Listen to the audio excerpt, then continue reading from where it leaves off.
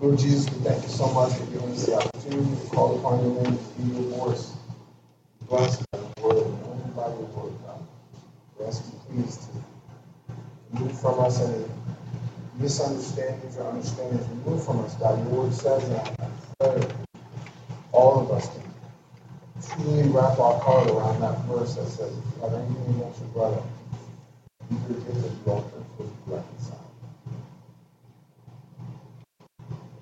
Help us live out your word, not just keep hearing. Lord God, your word speak to us, and we become all that you want us to be, Lord. Power and the blood of Christ. Amen.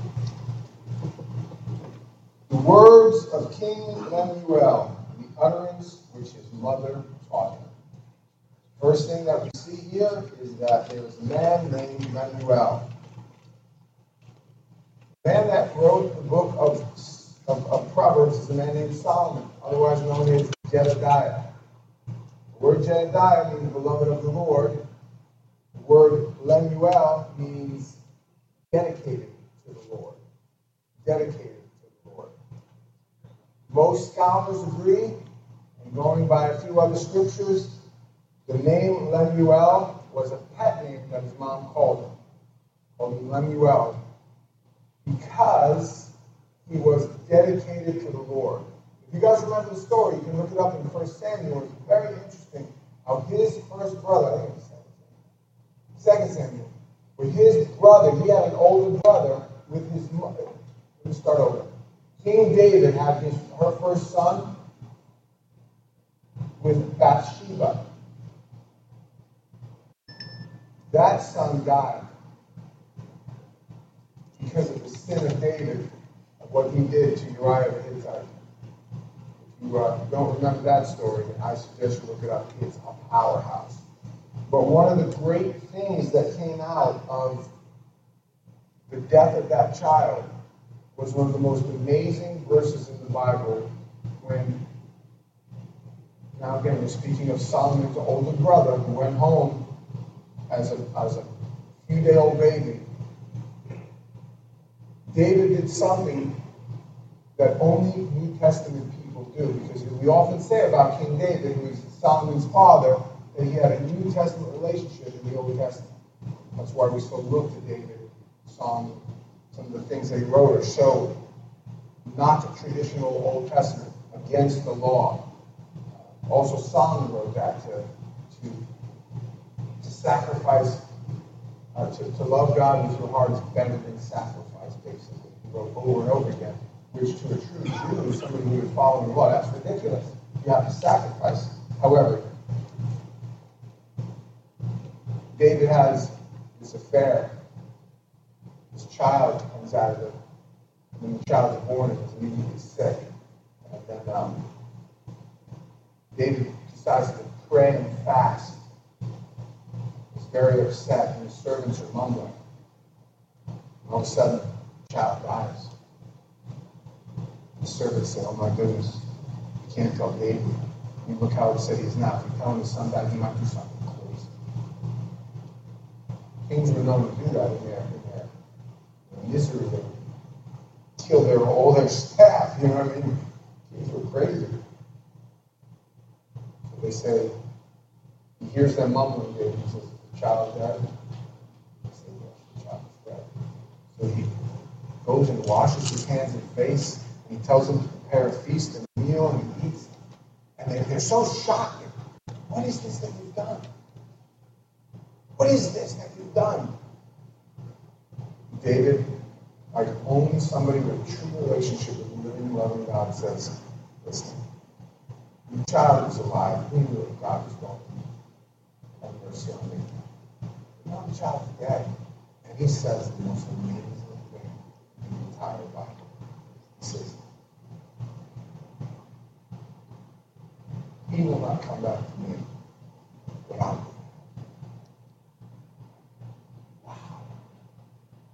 Wow. We talk about as soon as he says that, it just opens up a myriad of other scriptures. Like, we don't grieve as the world grieves. We don't mourn as just all these other death is swallowed up.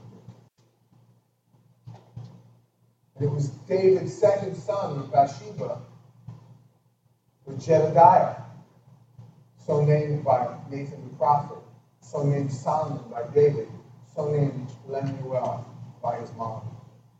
And his mom looked at her son, again, sanctified imagination, and she saw some qualities in him. A little bit too much like your daddy. I've got to give you some facts of life, young man. A little too much like your daddy. And she says to him, what? My son. And what? Son of my vows. Now it's interesting that Bathsheba, if truly indeed this is Bathsheba, is telling her son, Lemuel, Solomon, Jedediah, and a bunch of other names that we learned last week. Have a lot of names, this guy. If she's telling him he's the son of my vows, the redemption of the name Bathsheba is evident in Scripture, that God held David responsible for what happened. You don't know the story. It was a time when kings go out to war, and David went up to Ruth instead of going out to battle, and saw a woman taking a bath. And I don't know why her name was Bathsheba and she was taking a bath, but she was taking a bath and her name was Bathsheba. And he went and found out that that was one of his general's wives, and he didn't care, because instead of going out to battle and walking around on the roof, you got your head in the clouds, that's what happens. You make terrible choices. But if you look at the genealogy of Matthew, and when it gets to Solomon, it said, he who was born of Uriah's wife. God held him responsible. We don't know what he had to pay for that. All his sins are forgiven, but as an Old Testament saint, he certainly paid a price on earth, if you know the story of David. It's just good information to understand, who it is that's writing this. Bathsheba, her husband, she was, I think, the 13th wife of David, some say, the 13th wife of David. And she looked at her son and she said, oh, there's something about this kid I got to straighten out right from the start. She was the son of his vows. She married David. David made an honest woman out of her, so to speak. You understand that? And it's just so strange that the first was not a son of vows. He died. The second, son of my vows. Now, what I find interesting about that, there's been a study done on everybody that is currently on welfare. If you want to not be on welfare, you have a 95 to 97% chance of not being on welfare if you will do three things. The first thing, get a job, keep a job. The second thing, get a high school diploma. And the third thing is not have a child out of wedlock. If you will do these three things, the chances of you being on welfare when you get older are cut by 95%. 95% of people on welfare break one of those rules or more than one. Now, why is that important to tonight's study? I'm going to tell you why. Because we are going to look at a bunch of things that you can strive to be, strive to do, things that are precious in the sight of God. What to look for in a person, what to look for in a woman, or what to be as a woman. You understand what I'm saying here? Super, super important stuff.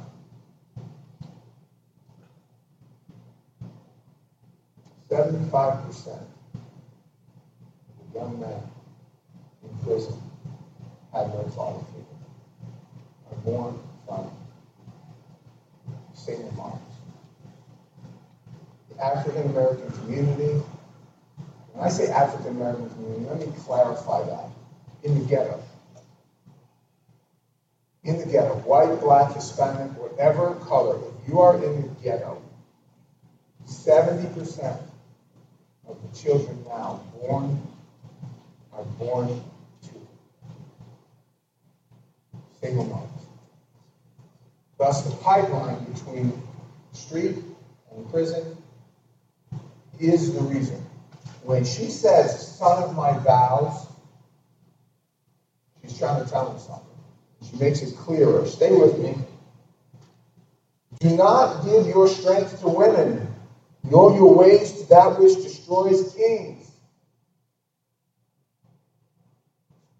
Man, oh man. Huh. If you're not giggling, that means you don't know who it is that we're talking about here. It's been well written that your kids will always outdo you. You're a drunk, your kids are going to be drug addicts. You're promiscuous, your kids are going to be pornoholics. You smoke Parliament, they're going to smoke Newport. I mean, the kids are always going to outdo you. Always. This woman looked at her son and said, there's something about you. Don't be like your father. Don't you go having 13 wives. The Torah is very, very clear. Kings are not to multiply wives.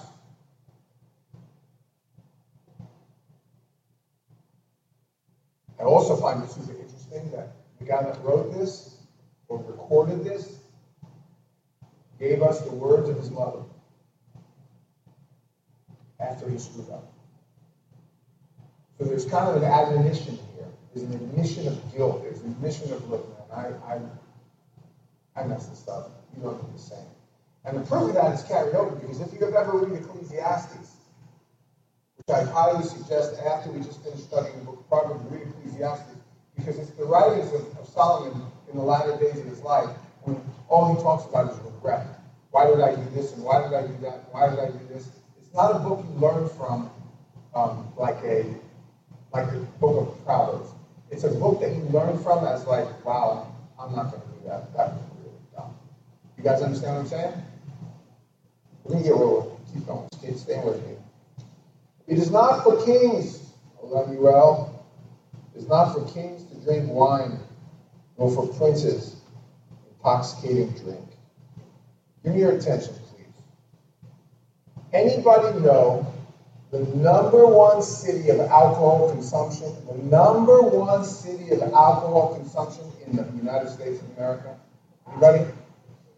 Huh? DC. Doc got it. Washington, D.C.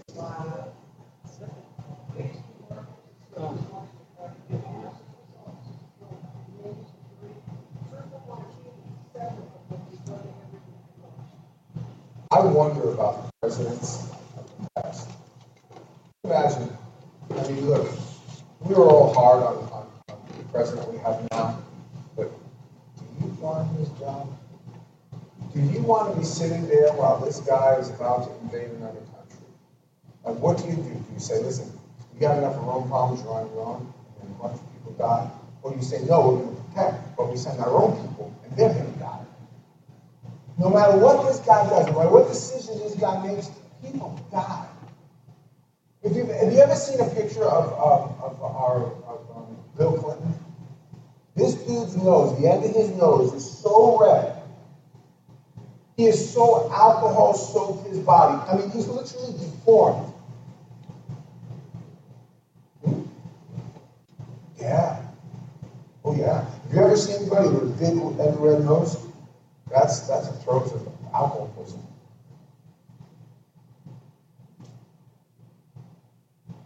This woman knew a little something, didn't she? She said, look here, young man, you're about to become a king. It ain't for you to be drinking. Why? Good question. Lest they drink and forget the law and pervert the justice of all the afflicted. You know what's amazing? There are suggestions in the Bible. There are sometimes you read something in the Bible and you think, maybe I should pray about that. Maybe I should pray about the application of my life. There are a few things you don't need to pray about.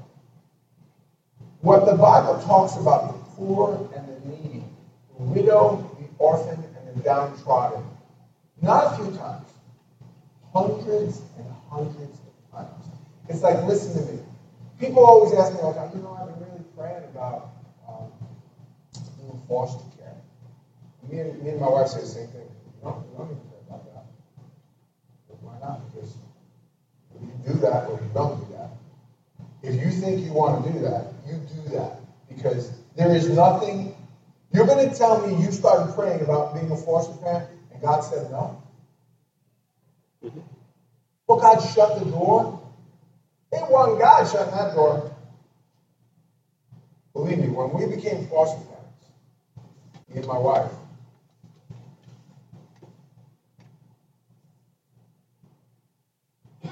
it was the biggest eye-opening blessing of our entire lives. But make no mistake about it, it is the biggest pain. And I don't mean pain here, I mean pain here. Your heart is literally taken out and put on the table. And you watch the perversion of justice, the horrible, horrible ways that the system, especially, in case you don't know, I'm talking about, somebody said Broward County, I think he says Broward County is probably the worst, one of the worst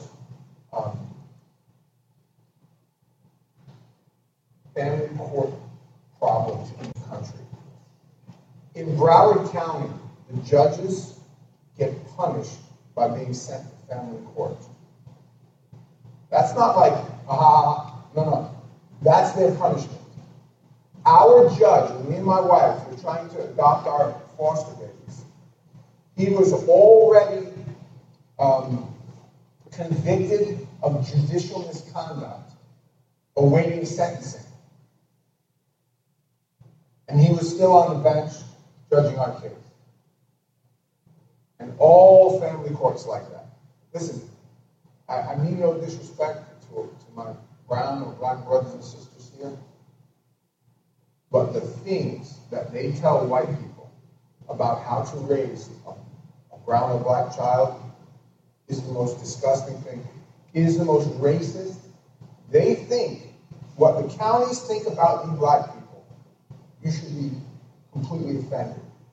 We need to teach our brown children about their culture. And that means drugs, prostitution. You don't know what these liberal people think about you. It is disgusting. Disgusting. Am I lying, foster parents in here? Horrible. That they think that that's what you're about. Like, they think that you guys are a bunch of idiots, and we need to dumb down people for you. No, that's the truth. However, lest they drink and forget the law and pervert the justice of all the afflicted. Give strong drink to him who is perishing, and wine to those who are bitter of heart. Medicine. Give them medicine. They're dying. Give them some medicine. It was one of the verses. Some people, when somebody's dying in the hospital, should you give them morphine? Should you give them this? I mean, should they have to take the pain? They've been giving medicine to people who are dying for thousands of years. No reason somebody should live in pain and say, I don't want to put anything in my body. Listen, you're dying, dude. Take some medicine. There's also like this, and for me, what I like about this, give strong drink to him who's perishing. You know what? I'm not dying. I'm not going to die. I'm going to live. I'm going to stay sober. Be sober, be vigilant, for your adversary, the devil, is the wrong runs. Wow. You know who people that drink all the time are? People that are dying. You're not dying. You shouldn't be drugging and drinking. Because as soon as you start drugging and drinking, you're dying. My brother died of heart failure from drug abuse at, I don't remember how old he was, 46, 47. He was 2 years younger than me. He died about 8 or 9 years ago. And because he started smoking pot at 15, 16, when I tell you, mentally, he never grew past that. This is a thing they don't want to tell you about herb, right? And pot's legal now, so what's wrong with smoking pot, right? You literally stop growing mentally from the day you start smoking pot. You never get past it. Huh?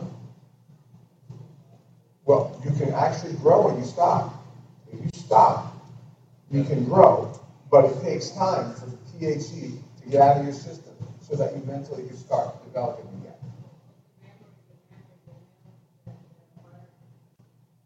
You do significant damage. Significant damage. My brother is never the same. 13. I mean, he was basically a 16-year-old, 40-some-odd-year-old man's body. And the studies that they don't want to show you because politicians make way too much money from the herbs, from the amount of people who smoke pot every day that are schizophrenic, it's above 50%. The amount of people that murder, that they do these studies of murders, is over 80% of murderers in jail or regular pot smokers. Like they tell you that pot ain't bad for you, you pot will perish. Doesn't pay their taxes.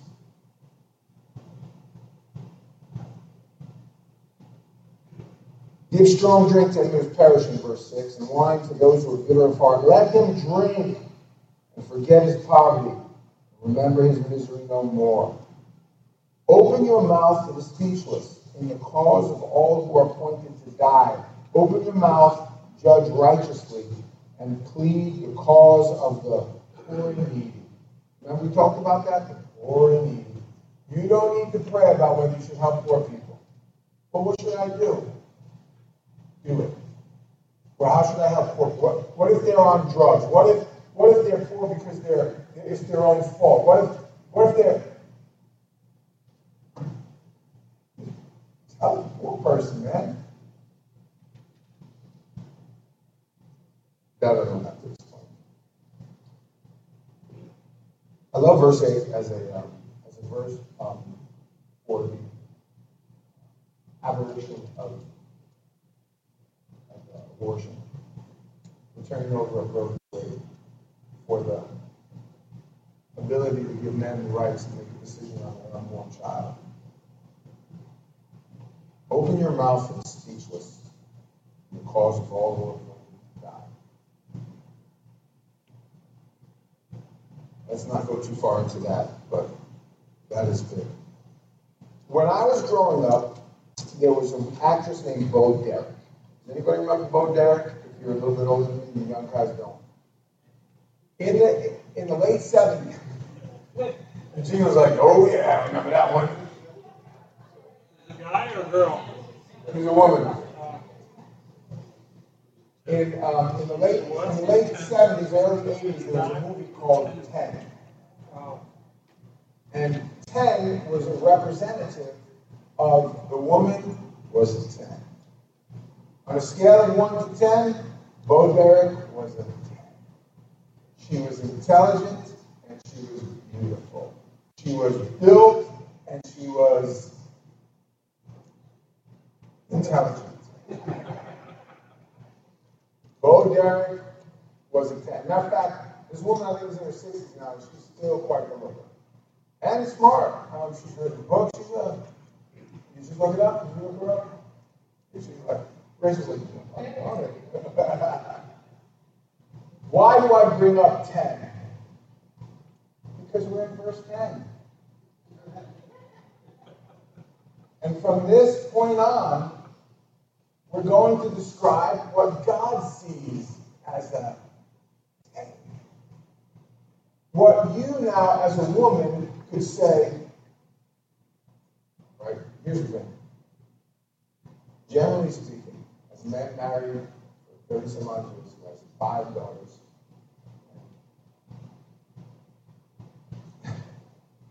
you're going to take this the whole wrong way, because that's what you you all do. I'm about to read the qualities of a woman that God finds to be. What you should do is listen. Boom, right there.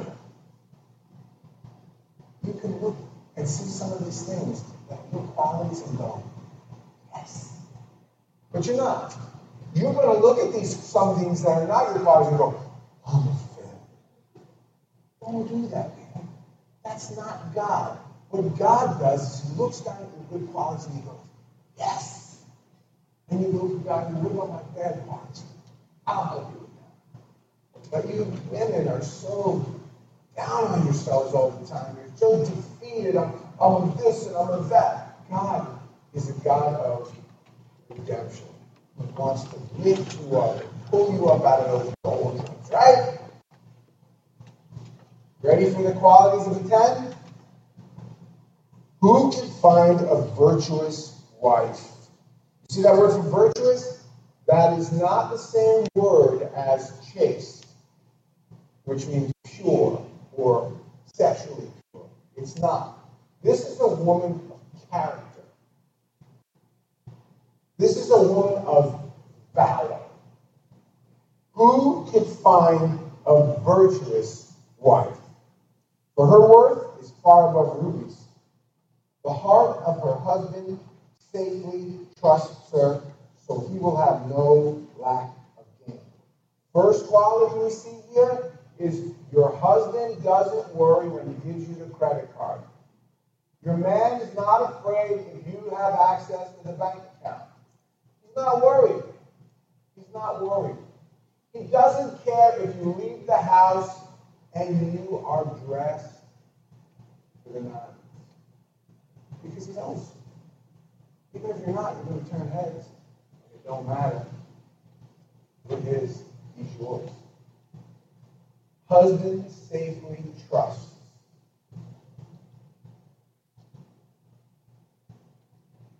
She does him good and not evil all the days of her life. Does him good and not evil. Guys, verse 12. We all fall short. Come on. We just don't need each other all the time. And I think I said this in the last service. It's like the older I get and the softer I get, the gentler I get, but the kinder I get as an older person, the more I realize how hard I've been on this woman my whole life. And I kind of hate myself for it. It's like I was so sure so long that it was her in all these other areas. Oh, hold on. She did the same thing to me. Once she's in her weak moments,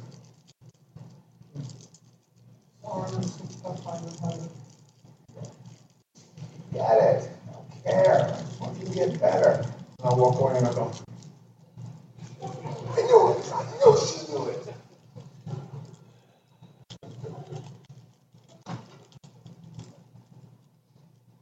She seeks wool and flax and willingly works with her hands. Okay? My wife don't need me. Take a look. My wife, when I met her, she already had her commercial insurance license. She was making money. She didn't. One of the most important qualities that a woman can possess for her husband is to know,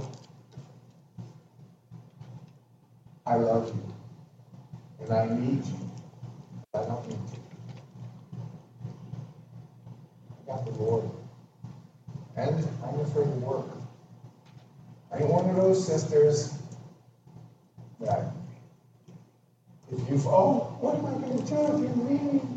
You've often heard me say, when me and my wife have had those really bad fights, I go, look, tell me to keep it up, I'm out of here. My wife will go, well, don't let the Lord hit you, or the good Lord split you. Because You'll do just fine without me. You guys feel me? Sisters, confident in who you are and what you are. Or be a worker. Be a sister who is not afraid to supplement income. There's so much you can do online now. There's so much you can do, even if you have kids. Let that man know. You might bring home the lion's share of money, but if anything happens to you, I got this man. That's a great quality. Attractive, super attractive. The latter part of the sentence, she willingly works with her hands.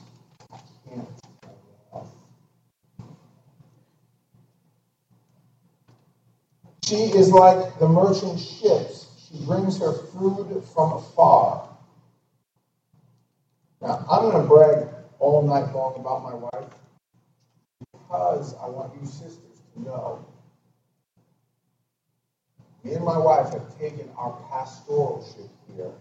Now, my wife is not, quote unquote, a pastor at this church, but she is very much has the gift of a pastor in leading sisters. She has taught her daughters and she has taught some of you sisters what she has learned over these long years, what she learned from her mother and father. She has applied to her life, she's accentuated the good, she has eliminated the bad, and every week, every day, every month, English is getting better and better, more and more and more and more like the woman that we're describing here. So I will continue to do this and give you an example. So that again, what are you sisters going to do when you hear all this stuff? You're not going to go short. You can say, I got that one. I got that one. I got that one. Because nobody has all the gifts. All right, didn't the Apostle Paul say at the end of 1 Corinthians 13-14, one of those two? Do we all speak in tongues? Do we all have the gift? No. But I'll show you a more excellent way. Right? That's what that would be, chapter 11, 12. Anyway, she brings her food from afar. What does that mean? You know what we have on Tuesdays sometimes? Anybody? Cammy, what do we have Tuesdays? Say it. Taco Tuesday. That's food from Mexico. I ain't lying. Hey, I'm not. My wife finds out food. She's got, oh yeah, you know, I heard about they cook this thing in this country or that country. We have a lot of times on Wednesday night, you'll go in there and you'll see, and I got a big old plate of spaghetti with meat sauce on it. Italian. I'm not joking. My wife's like a merchant ship. She brings the food from faraway countries. She will look up online new recipes. Hey, I saw this recipe. It's really cool. And this spaghetti that you're eating, it has no calories. It's not spaghetti. It's actually plastic. You eat it because you want. It won't work out.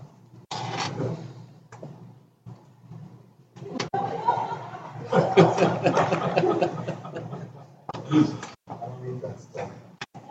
But she does. She also rises while it is yet night and provides food for her household. It's often said, a man works from sun to sun. The woman's work is never done. You hear that one? Man works from sun to sun, but a woman's work is never done. Now, some of you ladies are not morning people, and some of you are morning people. I am always amazed when I'm at work and I see a guy coming in. I just had this guy used to sit next to me, and then that woman he would have a 5-course meal set out there. I'm telling this dude to get there, and he'd be pulling out these Tupperwares, and he'd be pulling out 5-course meal. And we sit there like, do you have any idea how good your wife is? Because he'd be on the phone. Honey, I'm on the He's stronger.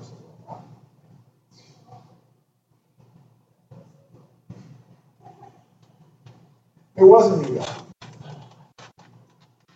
I'm telling you, what a great testimony, what a great legacy. Again, she rises while it is yet night, provides food for her household, and a portion for her maidservants. You know what?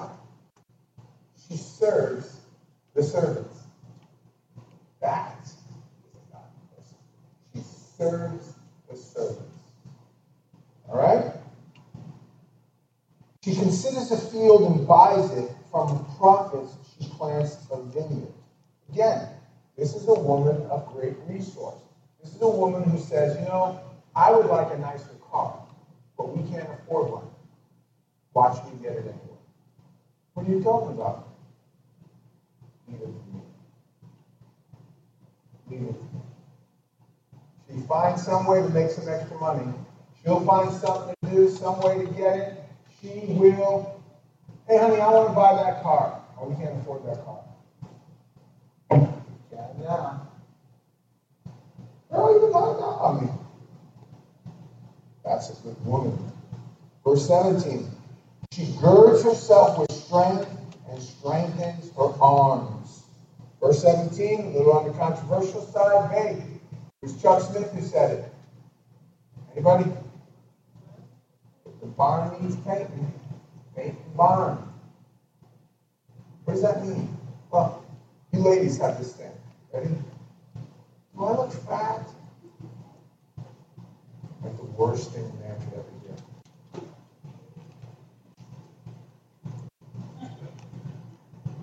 Ken Graves, he has a great joke when he says, when a woman says, do I look fat in this?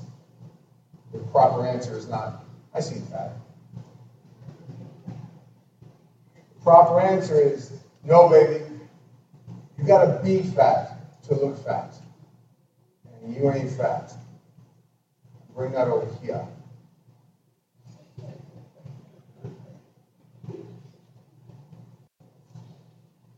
Ladies, if you feel fat, if something needs to be done, do it. It's that simple. If the barn needs paint, paint the barn. If it don't need paint, don't paint the barn. If you are a man here and you've ever said anything other than, baby, you are gorgeous, beautiful, and wonderful,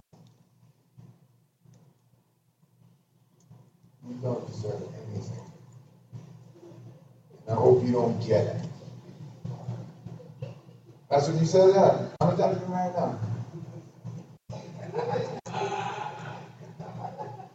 Hey, the barn woman, is that who's laughing? She's laughing, who's laughing? David, well, I got you on that one, huh? Usually it's Karen I get on him. Get you giggling, that's the end of it, huh? Right? Huh? Done some barn painting. He's done some barn painting. She perceives that her merchandise is good and her lamp does not go out by night. I love verse 18. Let me tell you what I love about verse 18. You ready? Ladies, know your value and your worth in Christ. Then your husband will recognize it. I have often told you the story about I had no idea how talented and gifted my wife was. And I'm going to be honest with you. It's my shame. I just thought I married a trophy wife. She's the best looking woman I ever seen. I couldn't believe that I should be seen in public with me. That was just amazing to me. And I didn't know that not only was she beautiful, but so talented. If you've ever seen my wife decorate a house, inside and outside, this woman could make so much.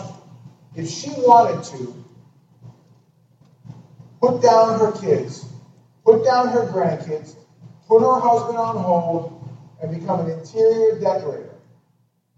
You ain't never seen nothing. You go to my house, you're like, you ready for this? Where did you get that table?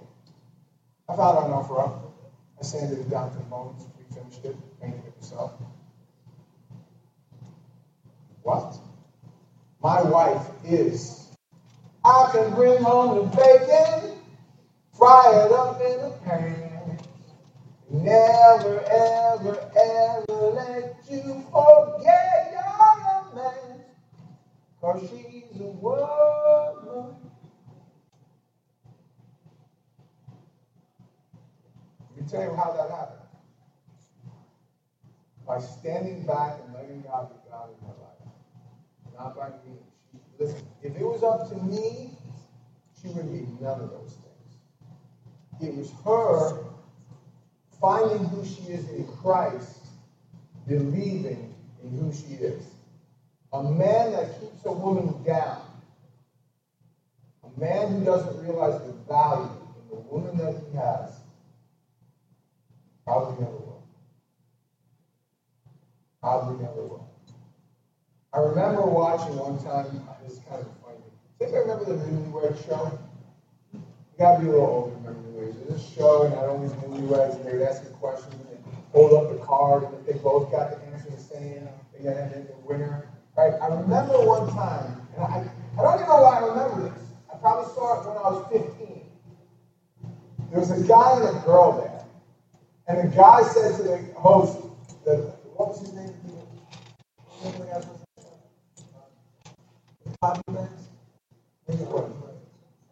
Not sure I believe it.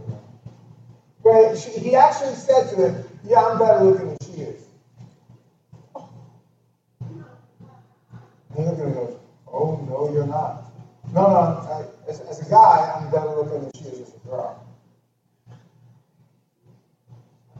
And I remember, I don't know why I remember, I was thinking to myself, now, with 30 years in retrospect, I look back and go, I'm sure the first one I'm married. Think like the arrogance of a man.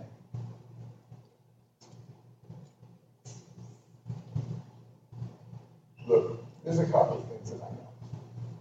One of them is, I married up the ladder. I married way up the ladder. Please, figure it out, dude. Ladies, perceive that your merchandise is good.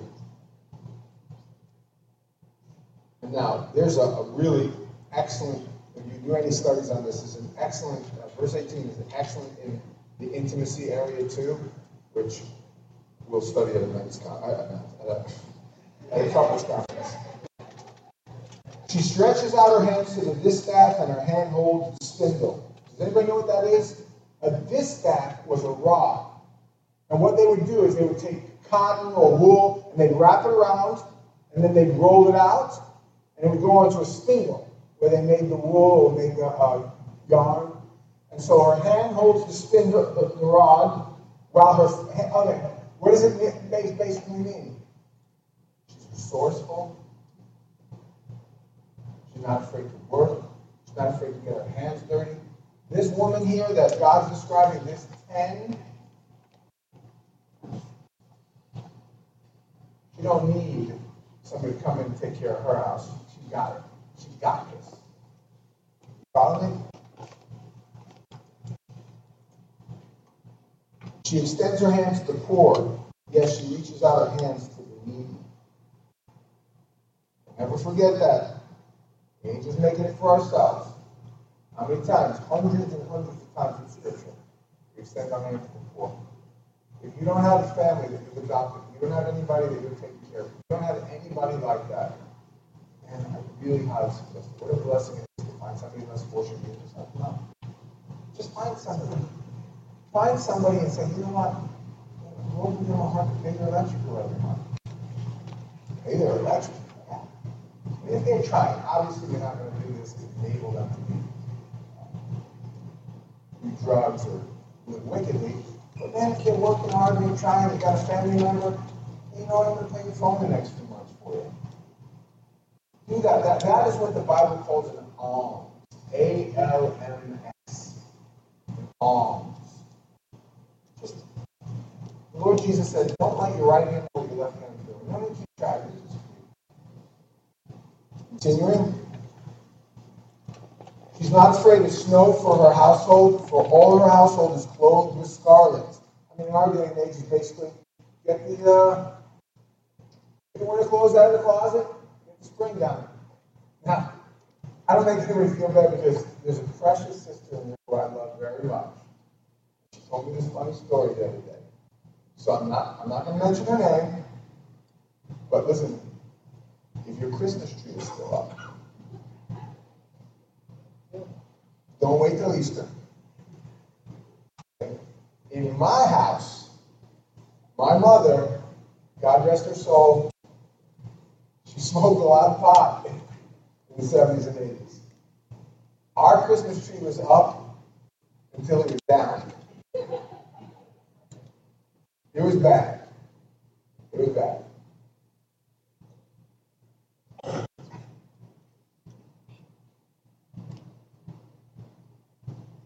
Not afraid of snow. Her household is clothed with scarlet. She finds the places to get them clothes. You ever go anywhere with my wife? Her eye is like an eagle eye. She's driving to the restore. Pull over. Restore. Restore. Restore. You know how much money my wife is saving? Spending my money? You have no idea that every time my wife spends $100, she's saving $100+. I spent thousands of dollars last year on things that actually saved me money. I still can't figure out how that works, but I promise you, it works. Did anybody not get that? Brothers, you get that, right? The brother's just like afraid. You know, you feeling this one, Jonah? Jonah, every time she spends money, she tells me she saved me money. And I said, but you didn't have to spend this money to save me money. You could have just saved me money. I saved you right. I refinished the whole thing, but you paid.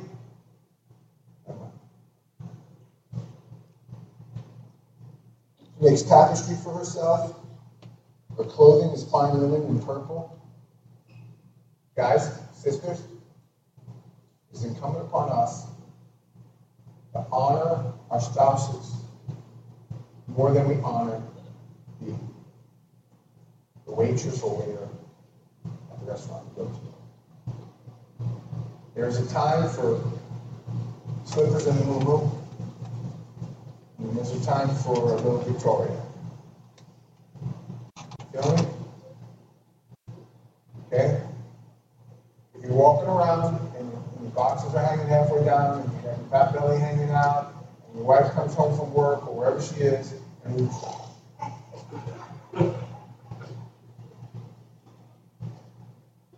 used to do this thing in my house. We walk around my house and every once in a while we saw this at a couples conference years ago. We used to go to conferences all the time. We still go once in a while, but so it's really good thing to do.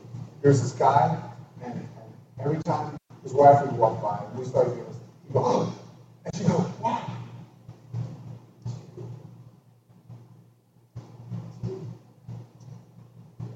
I used to leave the house. Forget it, honey. I'm praying for you until you get home.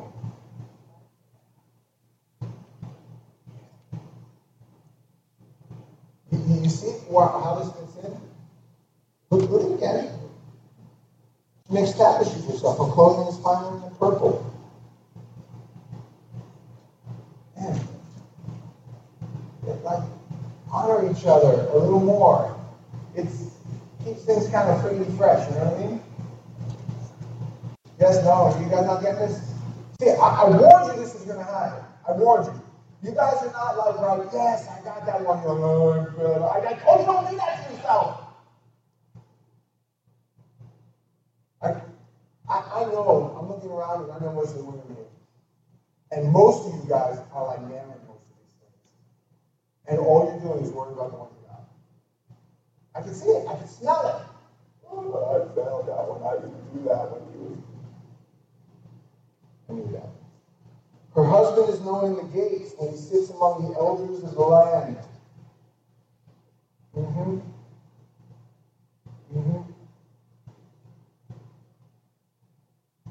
She makes linen garments and sells them and supplies sashes to the merchants. Strength and honor are her clothing.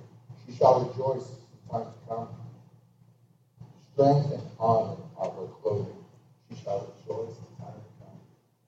Hey, single brothers and sisters here, this is the kind of woman you're looking for. This is the kind of woman you want to be. Strength and honor. You shall rejoice in time to come. Are you looking for Mr. Right? Or are you looking for Mr. Right now? Ask yourself that question. Because I'm telling you the same thing, single brothers and sisters here, that you've heard 1,000 times. When God brings the right one, the wait will be worth it. If God doesn't bless, if the enemy brings the right one, it means you. Put it that way. You'll know it. Oh, you'll know it. She opens her mouth with wisdom, and on her tongue is the law of kindness. Well, the problem is, you have to be wise to know what wisdom is. And the problem with women is their men are stupid. We don't know when they're opening their mouth with kindness. They're too stupid to know. They're too hard to hear. For so long, you think a quality that they have is something that, and then all of a sudden, you realize it's the best. And you're like, man, why didn't I stir that? Why did I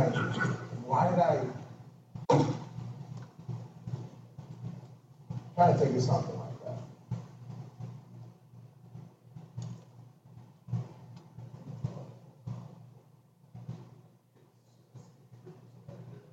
I was going to say that, but now that you said it, I'm going to say it. Carrie Ann is has the kindest, gentlest, softest heart. You talk to her, and every time you talk to her, she cries. Now, as a husband, that can either really annoy you, are you crying again? Or you can go,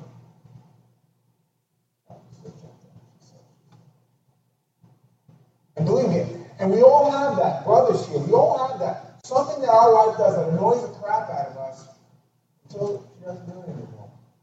And then all of a sudden we miss it.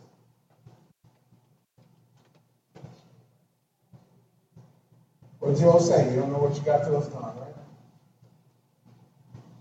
Man, I am so sorry that you guys are not seeing this. This is supposed to be like an uplifting Bible study. And I feel like I'm preaching to a morgue.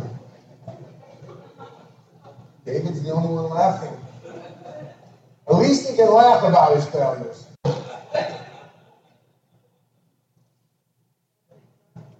Yes, exactly. She watches over the ways of her household and does not eat the bread of idleness. You guys ever watch that old show, Married with Children? She sat on the couch eating bonbons. She watches over the ways of her household and does not eat the bread of idleness. Be careful how long you are sitting on that couch watching TV. Be careful. Don't. Oh, you're talking to me. I'm not talking to nobody. I'm just saying. Just saying. Her children rise up and call her blessed. Her husband also, and he praises her. You know what the crazy thing about having your children rise up and call you blessed?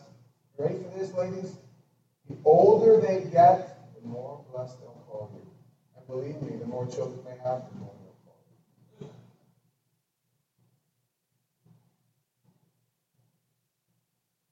My oldest daughter knows in jealousy what a mom she had. How did you do it? How did mom do it, Dad? How did mom do it? My answer is always the same.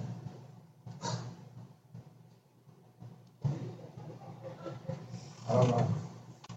Because I didn't know. Yeah. I'm telling you. Her children rise up and call her blessed. If you will do some of these things, if you will apply these things, your children will rise up and call you blessed, man. And they will praise you. And her husband also. Now that is an excellent word.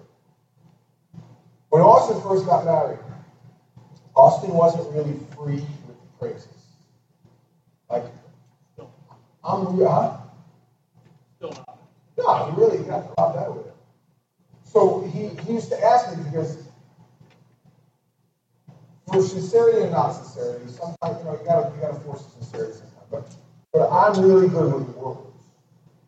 I always put actions behind it. But you're like, how do you remember? Set my clock. I literally have apps on my phone and everything. You call your wife and tell her, just want you to know, your feet must be hurting. I've been running around in my mind all day.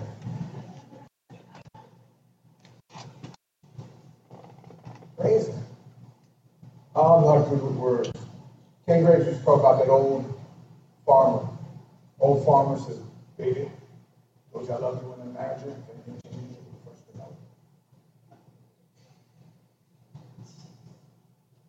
Don't work, man. Don't work. NG.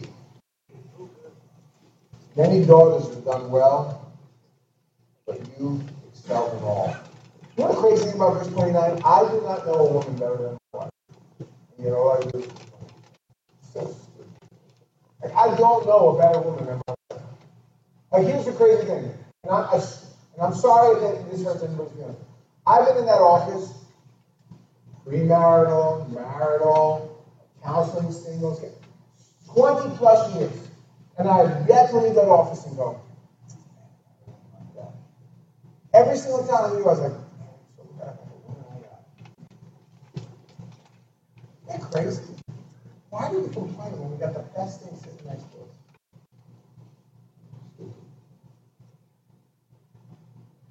I love the last two verses because they kind of sum everything up. Charm is deceitful and beauty is passing, but a woman who fears the Lord, she shall be praised. Charm is deceitful.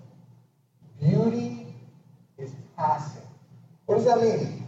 I'll tell you what it means. Ready, guys? You ready? What quality are you looking for in a woman? She loves God more than she loves you. If you don't find a woman who loves God more than she loves you, believe me when I tell you, you're going to regret it.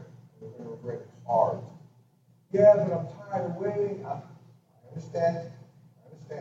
Listen, I don't care if you talk to somebody who got married at 18, 19, or you talk to somebody who got married at 40. They're going to tell you the same exact thing. I felt like it was never going to happen. I was waiting so long. Now you talk to those same people who married a godly person, man or woman, and they will tell you, well worth the wait. They got married at 18 or they got married at 40. Or more than that. The right person is worth the wait.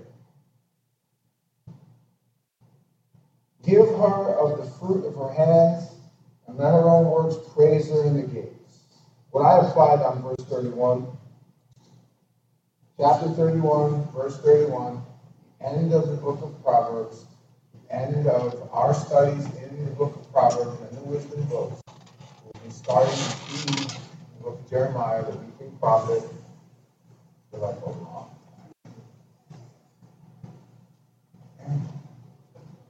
Don't micromanage it, though. Don't micromanage it. I'll tell you a funny story that happened. I don't know if my wife remembers this or not. It was the last time. It was 20 years ago. My wife was a little bit on the disorganized side because she got thrown into life very young. Me and my wife got married. She was still a teenager when we started dating. We had kids very young, and she kind of had an organization problem, let's say. Now, back in the day, they used to have these things called day planners or a day runner. You know what that is? So what I would do is my wife, oh, honey, you know, my wife's amazing. I had a kid 2 weeks later. People were like, do you need to have a baby? Yeah. And she's like, honey, how do I got you, girl. I put her on this plan. Here's our diet, here's my wife running 4 or 5 miles, no problem. Right? So what I did is I bought this day plan. And I started laying out my whole wife's life. 8 and this and 9 and this. And one day when I was filling out this day plan, I bought this thing, and for 3 months I was filling it out for the next year for her. And one day I was filling it out because I used to do this. I used to get up early, and I still do, spend time in the Word, spend time in prayer, and then I would start to fill this thing out. And one time, after I was finished, the Lord knocked on my head and said, what's she going to use you for? Well, yes, chapter 31, verse 31. Let her take care of you. God will, you love her up to it. But don't micromanage her. Don't try to make her what you want her to do. God made her to be exactly what she is. God will continue to work. He who began the work will complete. Give her of the fruit of her hands. Give her of the fruit of her hands. Give her the fruit of her hands. Anyway, that was the application for that. When I promised you guys, I scratched the surface of chapter 31, just ever so slightly. Hardly even went below the top layer. There's so much more there. And then the application also to this, a lot of this could be talking about the Lord Jesus and the intimacy aspects of marriage. We just scratched the surface. But ladies, please do not leave here feeling down about yourself. You guys are phenomenal. We have... You're in church on Wednesday night. Really? You're in church on Wednesday night. Give yourself a break, all right? You're doing great. You're going to continue to do good. You single brothers and sisters there, you know what to strive for and toward. And I personally thank my wife being Proverbs 31.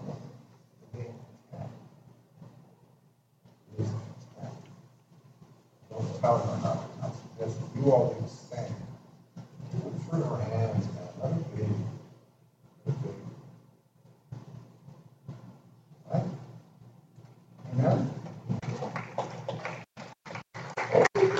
Father God, we thank you for your word. We thank you for the perfect picture, God. We think about all the things the Bible tells man to do, God. And know how we fall short, God. We pray that help us to be kind and gentle to them, and we're not. Help us to be understanding and merciful, and we're not. God, help us to be men of integrity, men of self-control, men of kindness and gentleness.